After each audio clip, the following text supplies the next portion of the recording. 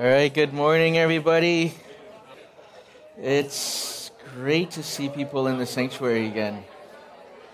So, for those that are joining us for the first time, for those that are new with us, just want to welcome you guys. Don't go rush Mike and Alyssa, but they're here with baby Haley. So, she's one of our pandemic babies that happened, and so she's 2 months old now. So cute. She's so alert. But don't crowd her. COVID's still around, guys. All right. Well, as we continue in our summer series in the one another's of the Bible, this is a series we're excited about. This is a series that, for us, lays down so much of foundations of even as we come off of a worldwide pandemic and move into what we're trying to move into, which is normalcy. And I think there's going to be a new normal. I don't think we're going to go right back to how we used to live life. But one of the things that we want to encourage you guys as you guys are coming back out of your homes, out of your shells, is how do we interact with each other? How do we come back together as a church? And what does God say about how we are to treat one another? And so last week I brought up this verse, John 13:35. It says that your love for one another will prove to the world that you are my disciples. And this is exactly what this series is about. It's a series of commands that instructs us how to relate to each other within our church community as a witness to the world. So today we're going to be looking into another one out of Hebrews. But before we go into that, let's pray. Father God, we just thank you, Lord, that you are God, you are good, you are our Lord and Savior. And Lord, we could come and worship you together as a church family. And Lord, we don't take that for granted. And we love that you have your mercy and grace in our church. So Father God, as we come and look into your words, Lord, may you continue to challenge the way that we live, but continue to lift us up in our spirit to show the world that you are good. So, Lord, we thank you for all that you're doing, and we thank you for all that you continue to do. And we pray all this in Jesus' name. Amen. So if you have your Bibles with you, please turn with me to Hebrews chapter 3. We're going to look at verses 12 to 14. I have it up here on the screen as well. And it says this. It says, "Take care, brothers, lest there be any of you an evil, unbelieving heart leading you to fall away from the living God. But exhort one another every day, as long as it is called today, that none of you may be hardened by the deceitfulness of sin. For we have come to share in Christ if indeed we hold our original confidence firm to the end." So today we're going to be looking at the idea of exhorting one another. To exhort, that word means to strongly encourage. There's an aspect of to urge, to persuade. There's an importance to the aspect of exhort. There's an urgency to do something. The difference between an exhortation and an encouragement is that an exhortation comes with a form of teaching and encourages you to take actionable steps. Whereas an encouragement is a practice of telling people that you're doing great and you're their cheerleader. That's what encouragement is. But an exhortation comes with, hey, not that you're not doing great, but let's continue building on this. Let's continue to do better together. And then there's this action aspect to it. And so today we're going to look at what it means to exhort one another. And today, in our testimony series, we have two people that's called a one very special person. And so in our video, you're going to see Deborah and Anita, and they're going to be calling out Bernice.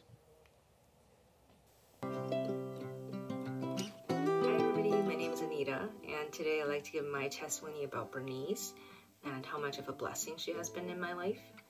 There are many areas about her that's really impacted me over the years. For example, her love and hospitality to everybody that she meets, how she always makes evangelism look easy and natural, how the prophetic is a natural rhythm of her daily life, and how she's always able to pray with power and with authority. Bernice has been to me a teacher and mentor and just a dear friend. She's also the grandma who lets you invite all your little friends to her house, and she'll organize everybody into an art class, equipped with all the supplies that you need and homemade lunch, and then capped off with a Bible study and a gospel message at the end. And all of these things, none of it seems flashy or grandiose, but it is that aspect of discipleship, of just coming alongside her and sharing life with her and learning from her in these day-to-day moments of how to live the Christian life. I know that her heart is always to teach us and to impart to us what she knows about God and how to minister his message to those around us. For myself personally, there are two things I'd like to highlight about her that impacted me the most in my relationship with her. The first is that initially, as I was getting to know Bernice, because of her joy, I just naively assumed that by and large she's had an easy life. But getting to know her and to know the things that she's had to contend with over time, I realized that she's had to walk through some really difficult trials as well. But she didn't let these things turn her heart bitter or resentful, nor did she spiritually bypass the pain or deny it. I come to see that her joy is not artificial, but actually born out of the victories and the strength of having overcome through God. So when life gets me down, or when the enemy is breathing down my neck, Bernice is always speaking courage into my heart. Out of her own experience and knowing the goodness and faithfulness of God, she reminds me that he is always there to lift me up. She's a friend who will listen and empathize, but she always speaks the truth with love. She exemplifies for me that when these simple truths of God are lived out, they actually translate to a daily demonstration of his power and of his grace. The second aspect for me is that as someone who is still fairly young in the faith and not having been brought up in the church, I learned from her what family life is like in the church and what it means to be a member of our spiritual family. Because of her love for the body of Christ and for everybody, her heart is always to support each other and to care for each other, to sow seeds of unity and strength and not criticism and division. Because we are only as strong as our love is for one another, especially when the enemy is still trying to constantly tear down God's church. Bernice also modeled to me what joyful submission looks like, not just to God, but also to our spiritual leaders. She embodies to me Hebrews 13:17, where it says, "Obey your leaders and submit to them, for they keep watch over your souls as those who will give an account. Let them do this with joy and not with grief, for this will be unprofitable to you." In private, she always speaks very highly of our pastors. She wants us to know that we can entrust our lives to them because God has placed them over us as authority. And I learned from her that in order to be an asset to this spiritual family that I call home, that there needs to be a heart of loyalty. Actually, this is a quality that can take one far in life, no matter what organization one belongs to. So then it is even more so a valuable quality for God's family. In all of these things, Bernice didn't need to preach at us or lecture us. She just went about life being Bernice, and along the way she invited us in.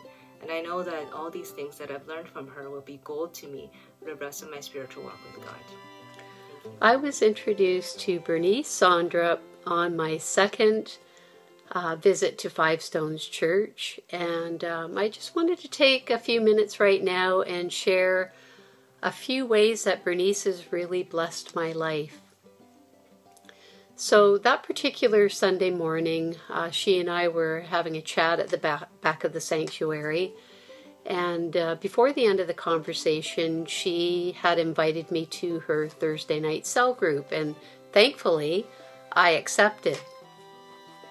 But as Thursday evening rolled around, I have to admit I was a little nervous because I didn't know what to expect and I didn't know anyone there. But as soon as Bernice answered the door, I realized I didn't have to worry because she made me feel very at ease and very welcome and right at home. So one of the first ways I was blessed was that I was introduced to several other women that went to Five Stones Church as well. And right away I started to feel that I was being introduced to community, which is really important. It didn't take long to realize that Bernice's home is a very safe place, and that what we might talk about or share in conversation would stay there. And also that it didn't matter how big or how small our questions might be. we weren't made to feel silly. That was okay. And that was truly really important to me at the time, because I was very new to the church. I didn't know if I prayed correctly. I wasn't sure if I would be expected to pray in front of other people. And I didn't even know if I spoke the lingo. And yes, we Christians, we do have a lingo. Anyway, as the years went by, I met, different people, because people would come and people would go, and the cell group sort of morphed into, either lessons or conversation groups or that type of thing. But the bottom line was that we got to share and just really do life together. And I guess the main ways that Bernice really blessed my life was by being very welcoming, as I mentioned already. She always included me in each person, so there wasn't a time that we weren't included if we wanted to, contribute. And I guess the biggest way would be the fact that she made me really feel like I belonged, and I think everybody wants to belong. So truly, knowing Bernice is like being in the front row of a master class on hospitality and friendship.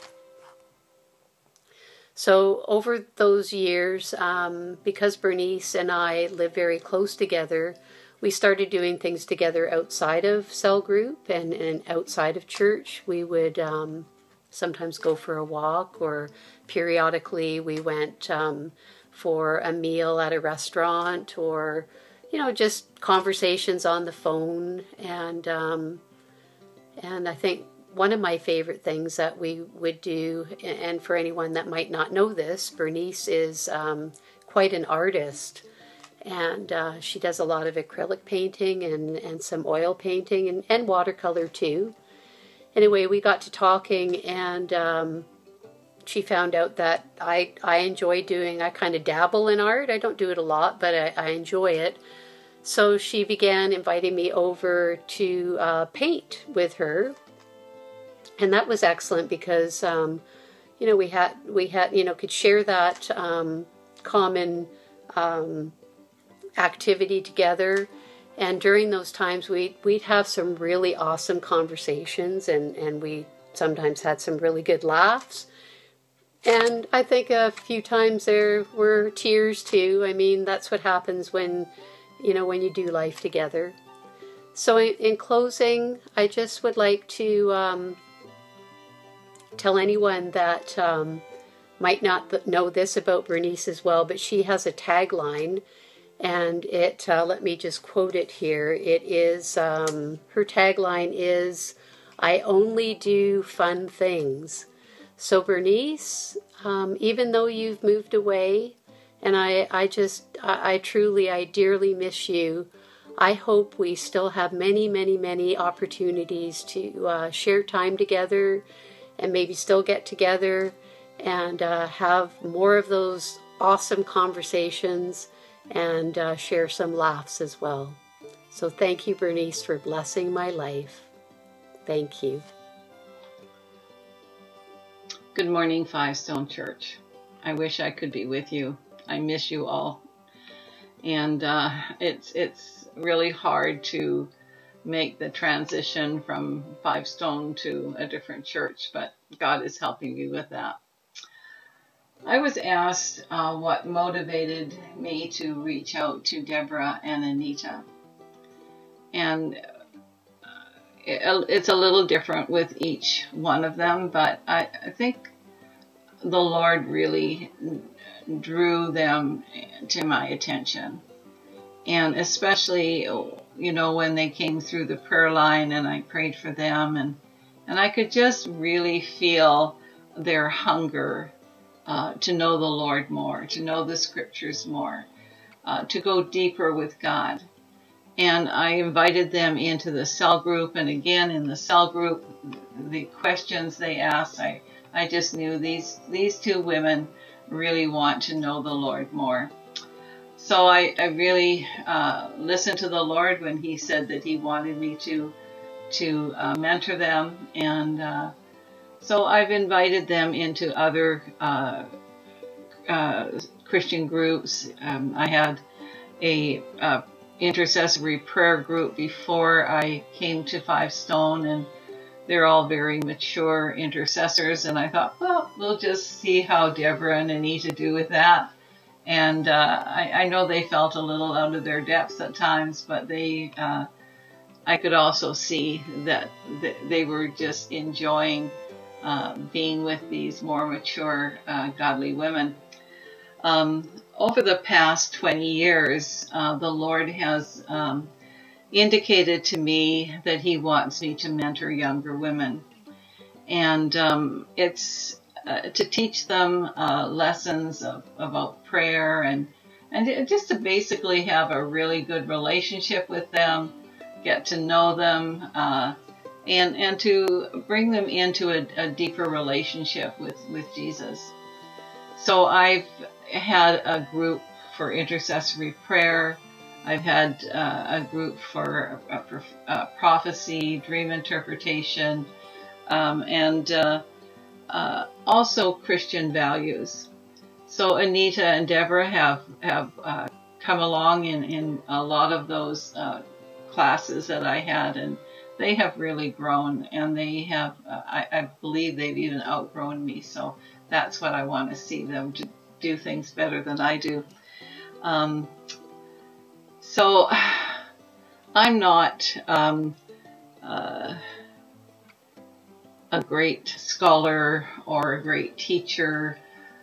All I've done is open my life and my house and my home to women to come and just get to know them and to encourage them and open my life to them. Sometimes this is really hard because, you have to keep your house clean. You have to, be vulnerable. And so sometimes it's the timing isn't right, but you still do it. So it's giving of yourself, giving of your time. And I've just been so blessed in doing this. It's just amazing after I have spent time with these women, and I'm so blessed. So it's not a chore, it's a total blessing. So I'm just encouraged to see their growth, and I now see that they're going to be, mentoring and doing ministry in the church, and that's just such a blessing to me. So thank you, Five Stones, for all that you do in New Westminster. I continue to pray for you. I continue to pray for New West, and I just know that God has great and awesome things for the church ahead. So thank you.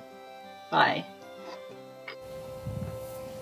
What great testimonies and what great just messages that these three ladies have given. And for those that don't know, because, we haven't been together and it's hard to communicate. And so Bernice has moved over to the island to live with her daughter. She's been invited by her daughter to live with her. And so she has left Five Stones. She's actually left her entire city. She now lives on Vancouver Island.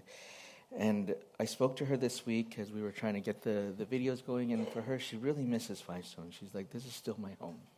This is still where my heart is and where I feel like I belong. And she's adjusting. She said the pace of life is much slower over there.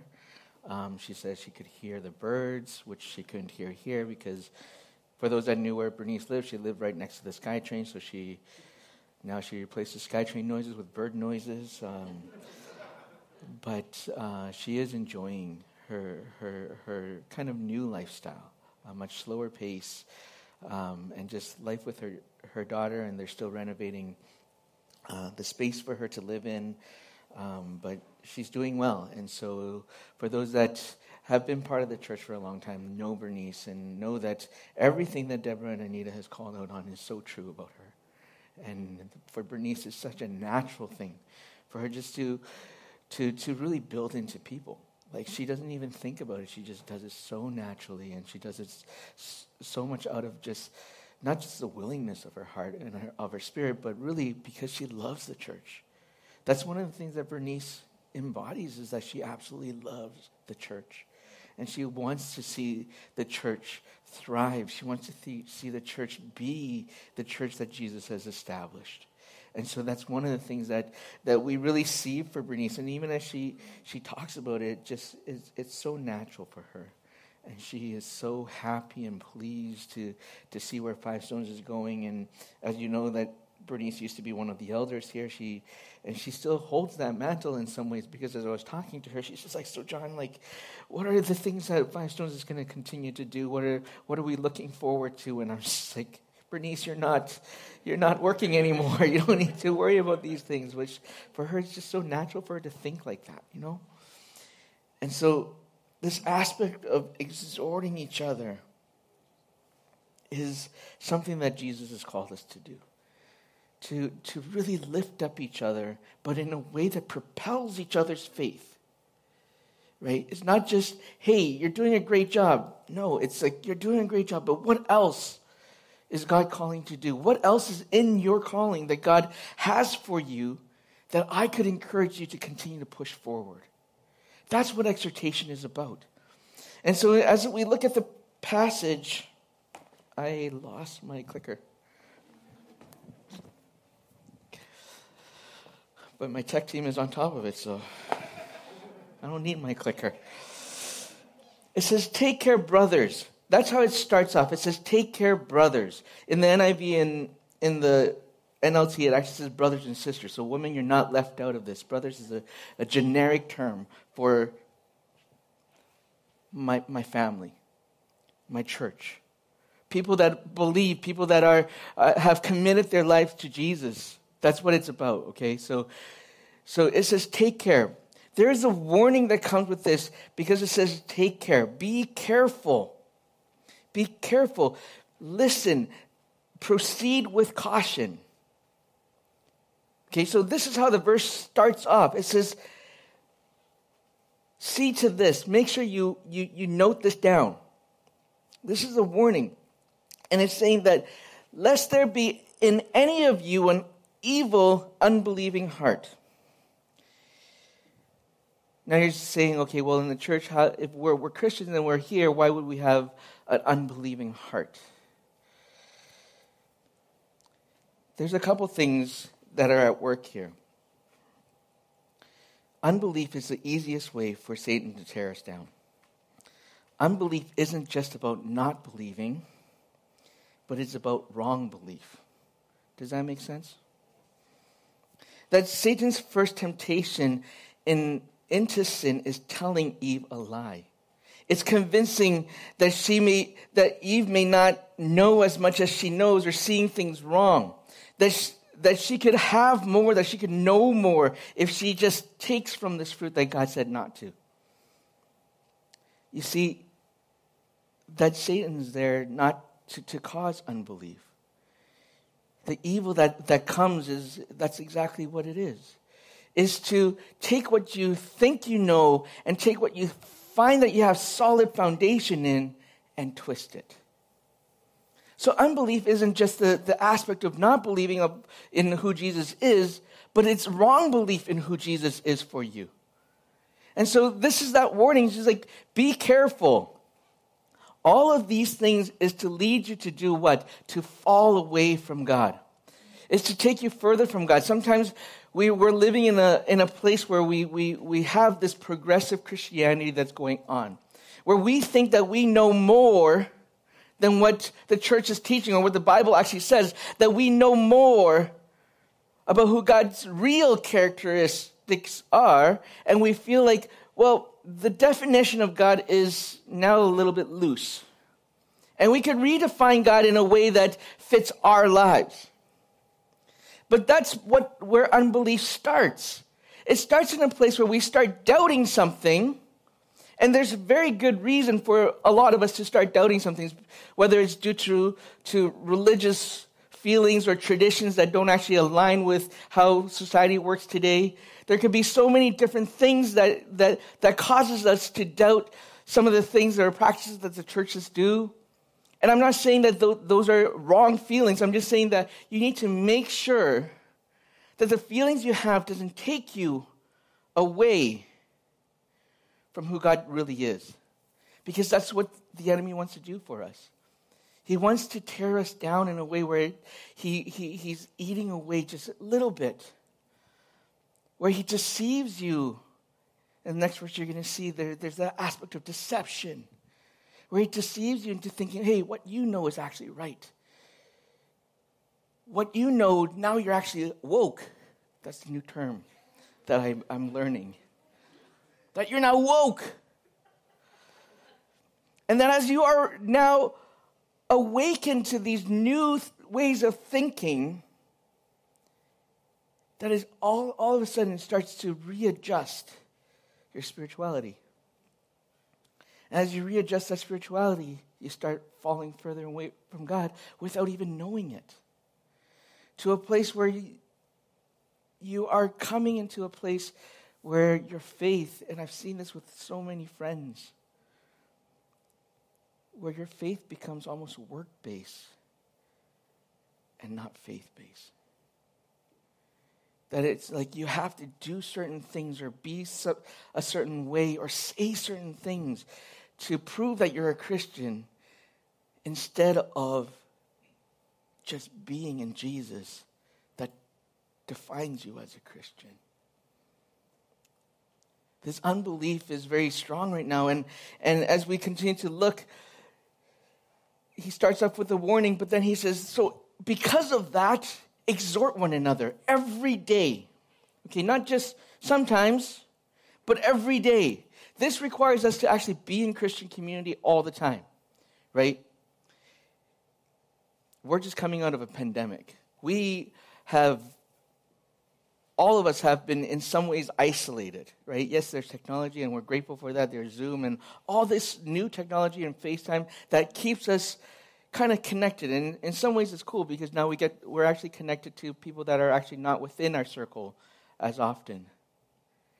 But in some ways we've really been isolated from that daily interaction with each other. And so it says, exhort each other every day as long as it is called today. And you see that today, that word is in quotation, that none of you may be hardened by the deceitful desires, the deceitfulness of sin. There we go, we have it again. Deceitfulness of sin. Sin is always trying to deceive you, it's trying to lead you astray. But when it talks about the aspect of what is called today, it goes back. If you read the bulk of that chapter, it goes back to the time when Israel was wandering in the desert with Moses for 40 years. And it goes back to that place where, because God says, like, that time was a time of rebellion from my people. Now, if you think about it, when God led the Israelites and freed them from the Egyptians, there were so many moments that the Israelites just doubt God's provisions, even though God provided in so many ways for them. And God is saying that was the most rebellious time, right? During the 40 years, they built an idol because they couldn't see God, even though God was giving them manna every single day. That God was providing them and meeting their basic needs every single day. This is little food from heaven falling. And yet people are still like, I don't know about this God. I don't know if I can believe you or trust you. And I'm going to make my own God. That was the Israelites' mentality. They constantly doubted who God was. They constantly came to a place of rebellion. And God's saying that today that I'm talking about is about that rebellion days. And I do believe that today we still live in that place of rebellion because we see the church, and the church is constantly tearing each other apart in a place where they're like, oh, your theology is this, your theology is that, your doctrine is wrong, your doctrine is right, whatever it is. We're constantly arguing with each other. We're constantly in a place where the church is not unified. And God's saying, no, that this today that I'm asking you to grasp is to break free from that rebellion and constantly tell each other, encourage each other, exhort each other to keep pushing forward in faith, to keep moving forward in faith.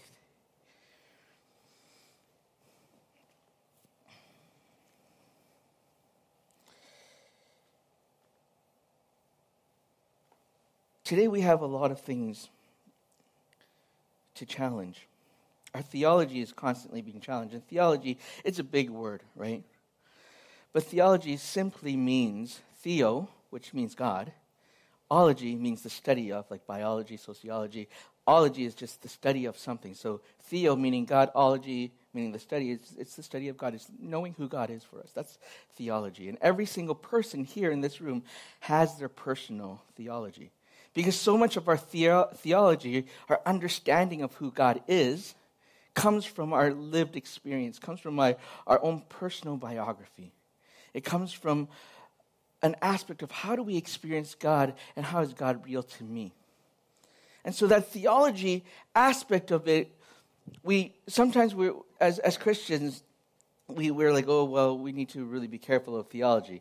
Yes, we do, but your personal theology is always changing. Why? Because as you grow in your theology is changing and growing with it, right? Your understanding of who God is changes, right? And so there's a lot of things when we talk about theology that I want to think about is to exhort each other, which is to encourage faith into each other so that when we look at our personal theology, it needs to align with something.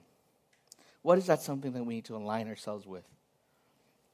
What is it that we need to make sure that we don't get deceived?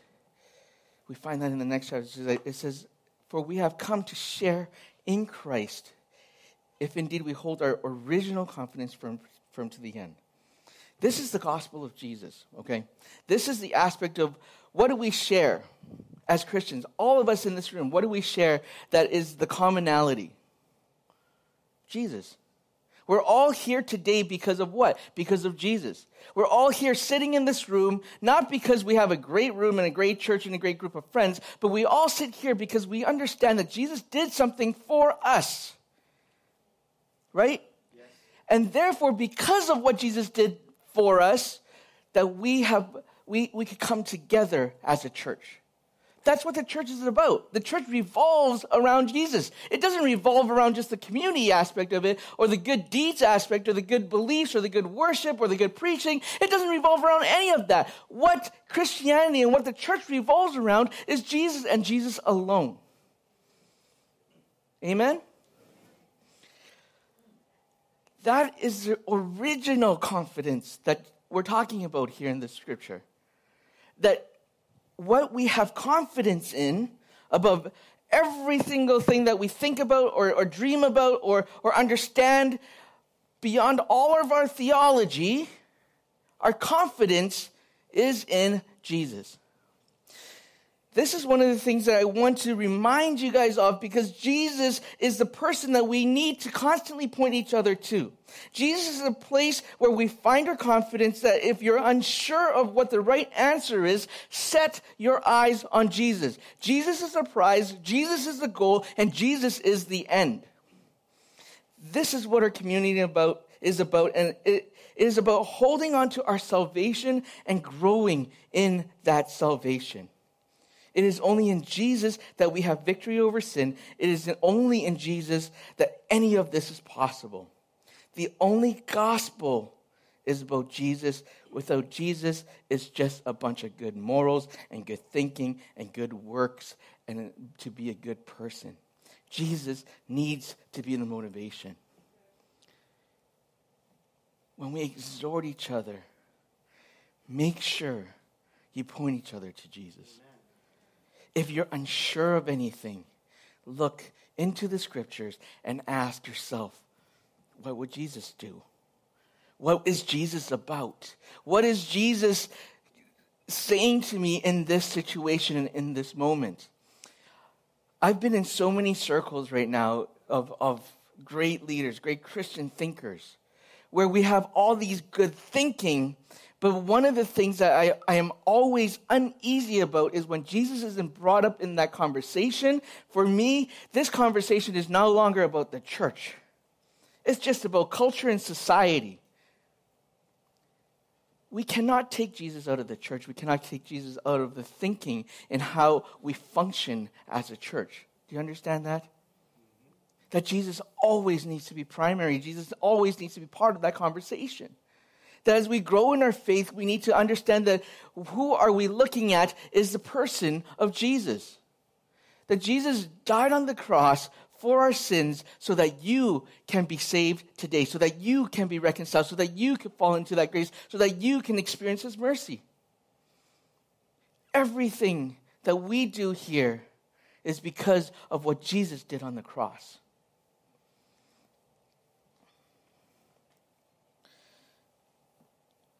So when we look at what it means to exhort each other, it needs to be motivated by the one that died for you, the one that gave you hope, the one that gave you your grace and your mercy, the one that you've forgiven of your sins, the one that's given you a new start. When I was a new Christian, one of my best friends, still today, even though we don't see eye to eye in a lot of things anymore, he called me out on the way that I was living. You see, I was a little bit of a jerk. Probably, if you talk to my friends, they probably know you were a big jerk. Probably use another term to describe me and not a jerk. Because being a jerk is pretty nice. And there was one day we were talking, and he's actually one of my first solid Christian friends, where we formed a Bible study where we were good friends, but we were really trying to encourage each other how to pursue Jesus. And he said to me one day, he's just like, John, I love you. Don't mistaken this as I don't love you. But he's just like, you need to tone down. You need to tone yourself down, and you need to show more grace, because Jesus showed a lot of grace. You need to tone down because what you say is very hurtful to people. You need to learn how to speak to people the way that Jesus speaks to people. And I looked at him, I was just like, well, the words that came out of my mouth was not very nice. But I was just like, what right do you have to tell me how I should interact with people? You see, throughout my whole life, the reason why I became this person, this persona, was of trying to be tough and trying to act a certain ways, because there were so many ways where I was insecure about who I was, because being the only Asian kid in an all-white town of Edmonton and growing up, I felt like I had to prove myself in a way that I had to show that, you know what, don't just look at me as the Asian kid. I could stand up for myself. And so that persona became a part of who I was, and it became this big part of me where I just was blunt towards everybody. I said things that people were thinking, but not necessarily saying, right? Like, you think mean things, but I actually said them. But that was part of me protecting myself. But when he came up to me and was like, look, I love you, but you are a terrible person. And you should not say these terrible things out loud. He's like, actually, for him, he's like, actually, the reason why we're friends is because you say everything that I think, I just don't say it. But you say it, so then I be around you, and it just kind of translates. But he's just like, but that's not good. That's not a witness of who Jesus is. If you call yourself a Christian and you're doing this in this way, that's not good. So he called me out on it. He's just like, I love you. And because I love you, I'm calling you out on your poo-poo.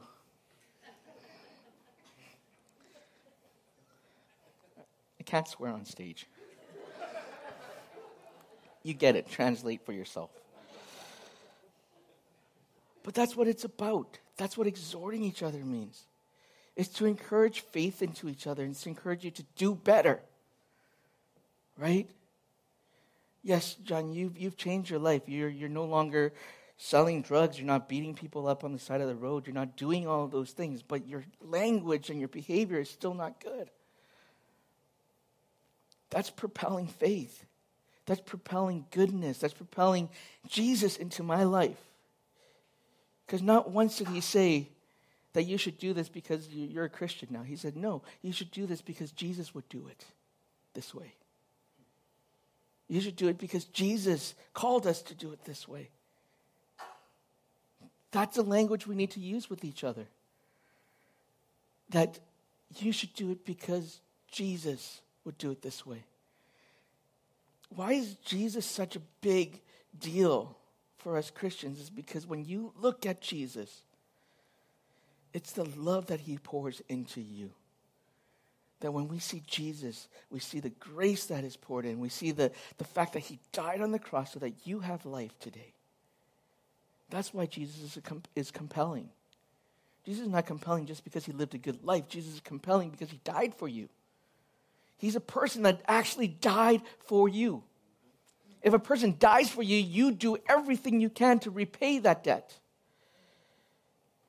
That's what compels you. So, church, this is a new way for us that the Bible is calling us to live. Exhort one another. Propel faith into each other. Encourage faith into each other. Just as Bernice did that with Deborah and Anita, and now she's calling Deborah and Anita to do the same thing. Right? It's not that you just receive, but that you also give into it. I've had many, many great mentors in my life. And I know that there's going to be more that I could look up to. But these mentors build into you so that you could continue the ministry. They build into you so that they're developing a legacy for the church to do something that creates this movement that travels around the world. The church is not stagnant. It's not something that stays still, that it's something that is always in motion. And that's why we exhort each other. It's to encourage faith into each other. Hebrews 10:23-25 says, let us hold fast the confession of our hope without wavering. That hope is Jesus. For he who promised is faithful, and let us consider how to stir up one another to love and good works, not neglecting to meet together, as is the habit of some, but encouraging one another, and all the more as you see the day drawing near. I believe this verse just wraps up everything of what we're talking about. But it lays down a foundation as we finish off this pandemic.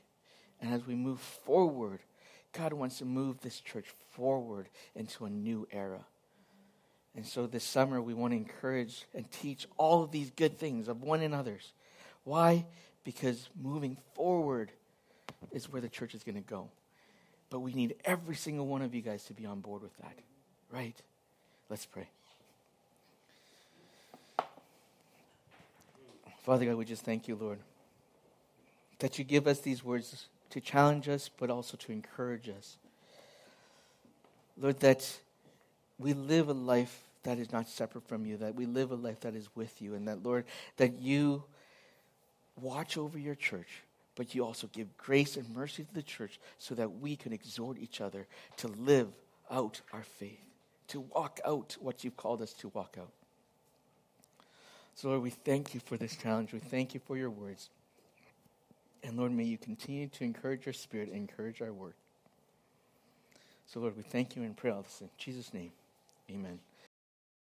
You know, Proverbs 18:21 says, death and life are in the power of the tongue. And exhortation is the realm of words. And that God has given us the ability to speak life into one another. And Pastor John really helped us to see the connection between exhortation and spiritual vitality. It's our words that help keep us on track, because we're living in an environment that's always trying to pull us away from God, pull us away from Jesus, to even seduce us and deceive us. But there is such protection when we're together as a flock and we speak the words of life. We point people to Jesus. We never waver from being fixed on Jesus Christ, the author and finisher of our faith. Amen. There's going to be a coming war over the name of Jesus. And God is putting a stoutness in us and a determined spirit in us so that we will never waver under the pressure. So, Father, we thank you this morning, Lord, for these passages that were just taught to us from Hebrews. We thank you for the power of exhortation and how, God, there is a self-protecting, self-building up mechanism that you've put right within the body of Christ when we speak your words. Holy Spirit, you are an exhorting spirit that speaks life, the same voice that caused creation to come into being, that prophetic, powerful, creative voice. Lord, let it ring in our midst as we build one another up. We thank you and praise you in the precious name of Jesus. Amen and amen. God bless you. Have a great week. Bring someone else next week. We're going to fill up these chairs. Have a good one.